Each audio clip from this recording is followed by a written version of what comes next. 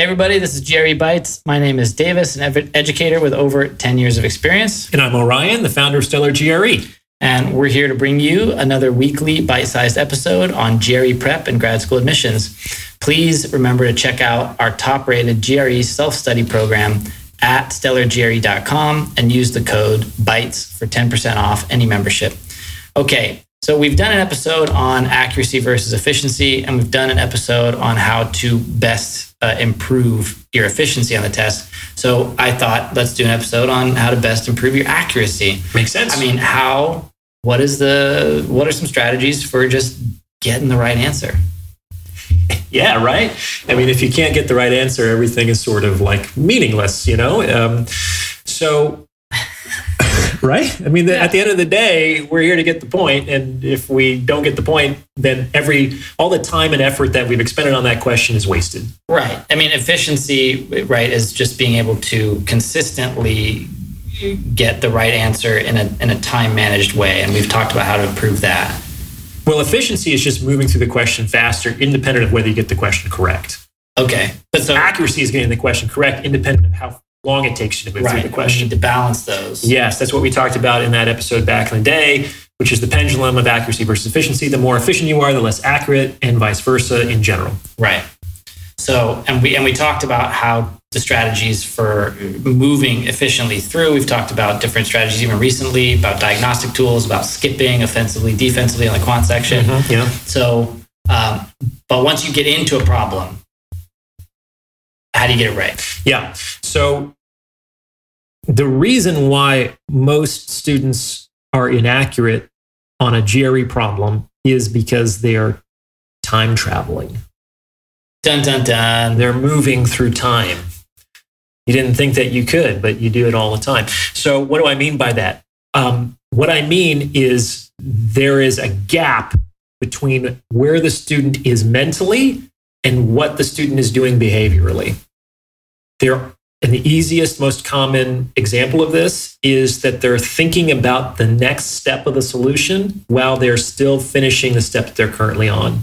This means that they are only like maybe a half a second into the future psychologically, but they are still time traveling. And it's that gap between where their mind is at and what their hand is doing, what they're doing behaviorally to solve the problem, that creates the possibility for carelessness to enter into the solution. When you are not giving your full undivided attention to what you are doing right now, it is very easy for something very minor to change outside of your awareness. So the solution to time traveling is sustained mindfulness. So there's really like 3 steps to getting a top percentile score on the GRE. 1, you have to get the question right. That's actually the easy part. 2, you got to get the question right in 90 seconds or less. That's the efficiency part. Yeah, and that's tough because a lot of these questions are designed to trip up students who are used to solving problems like math, like they were solving questions in math class in high school. And in many respects, it's just not possible to solve this problem in 90 seconds using the strategies that your math teacher taught you. So this is where people like me come in who are teaching students strategies and techniques to get to the question to get to the solution faster. But even that's not enough. The 3rd step is getting the question right in 90 seconds or less, 100 of them in a row. That's really, really hard. That requires a level of concentration that we just do not reinforce in our culture today. Even our movies, our entertainment isn't 4 hours long anymore. Back in the day, people could sit and watch a 4-hour movie. Now we don't even have people who can do that. They can't even be entertained for 4 hours straight. I mean, man, soon these GRE Bytes are going to be on TikTok in whatever, 90 seconds or less. I wonder, do you think we'll be TikTok famous one day? No. Me neither. I'm okay with that. Yeah. But that's my point, is that like when's the last time you sat down and did one thing for 4 hours? It's very, very hard. And of course, if we break down this 4-hour task, what we're really getting at is that there's 100 questions in that 4 hours. Each one of those questions has several steps to it. So the key to accuracy is being perfect on every step of every problem over 4 straight hours. The only way I know that that is possible is through the practice of mindfulness, which means giving your full and undivided attention to the present moment. The way that I liken this to students who are approaching this concept for the first time on the test, it's sort of like walking in such a way that you come to kind of a full and complete stop with each step.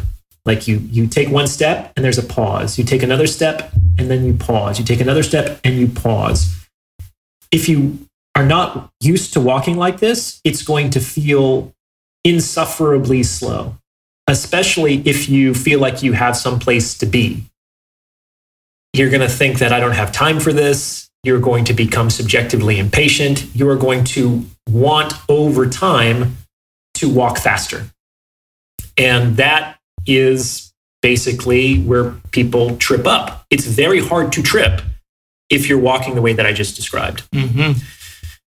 And if you're going for those top percentile scores, especially for the quantitative section, you have to understand that every step is an opportunity to trip. Every step is an opportunity to take a misstep. You miss 1 point, you're already down to 167. It's brutal and unforgiving. And that means that if you just are time traveling for a half a second somewhere over the course of that 4-hour test, it doesn't mean you absolutely will make a careless mistake, but it significantly increases the likelihood that you will. And so that's really where the test kind of hands you your ass. Yeah, so you've got accuracy, getting the thing right. That's easy in a contained one question, one-off. Efficiency, moving through them in the right time.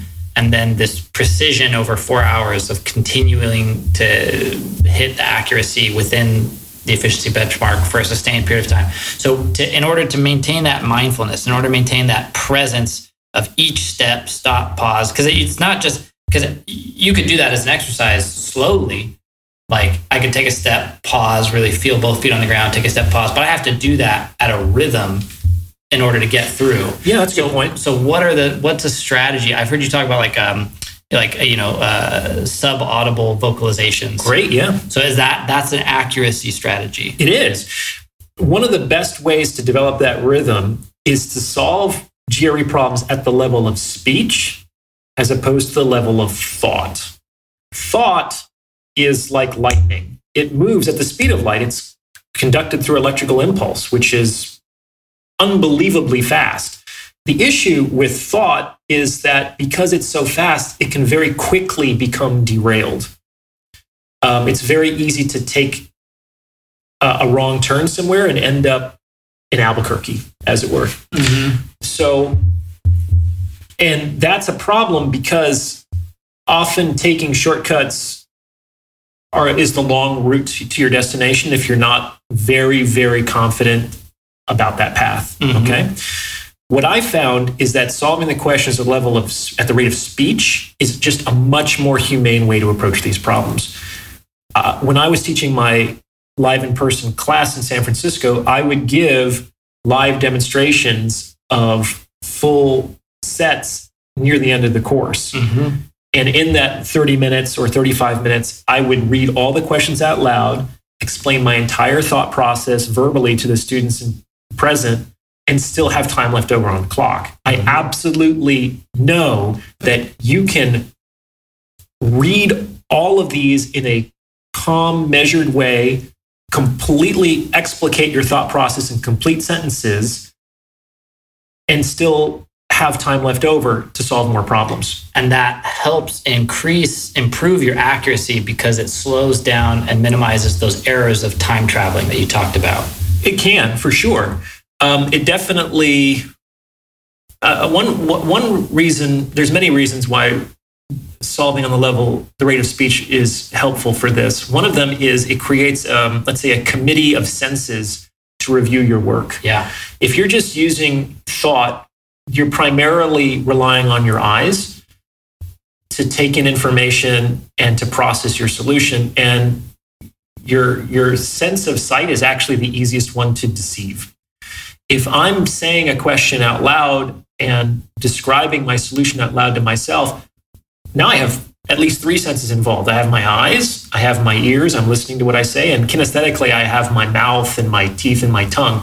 So basically, there's 3 parts of me that are kind of watching, figuratively, what I'm doing to make sure that I'm not messing up. It provides more sensory feedback. If something is in error, you can catch it. You're much more likely if you're seeing a question, but then you say it differently than you see it, you catch it immediately. If you say plus while you're thinking of the next step, but you're like, you know what I'm saying? And instead of thinking of the next step, if you're saying it and then you're writing it, you can see the plus instead of a minus. It doesn't always happen, but it increases the likelihood that you will catch those errors, because you're basically giving yourself an opportunity to experience dissonance, which is like something that I heard didn't match up with something that I saw. Wait a minute, something feels weird. I need to go back and look at that more carefully, probably because you were checked out and mentally time traveling. Right. So yeah, that's one of the reasons why solving at the rate of speech is humane. It also is like just a more measured way of solving a problem. The rate of thought it's like our calculators work at the rate of thought through electrical impulse, and nobody is that fast and accurate. So slowing it down to the rate of speech is still plenty of time, but it's more on like the human level, not a machine level. It's the human level of problem solving. Does that make sense? Yeah, that makes perfect sense.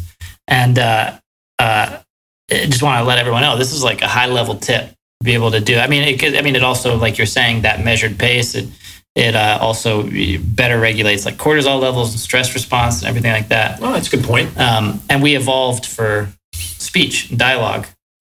Absolutely. It's a much older skill. Yeah. It's deeper than reading and writing. Yeah. So again, high level tip, everybody, go at the rate of speech. And you can find out much more on our top rated GRE self-study program at stellargre.com. Thanks again for tuning in. We'll be back next week for another bite-sized episode of GRE Bites. Again, if you have any topic you'd like to discuss or dive into further on a future episode, please reach out. Let us know at stellargre@gmail.com.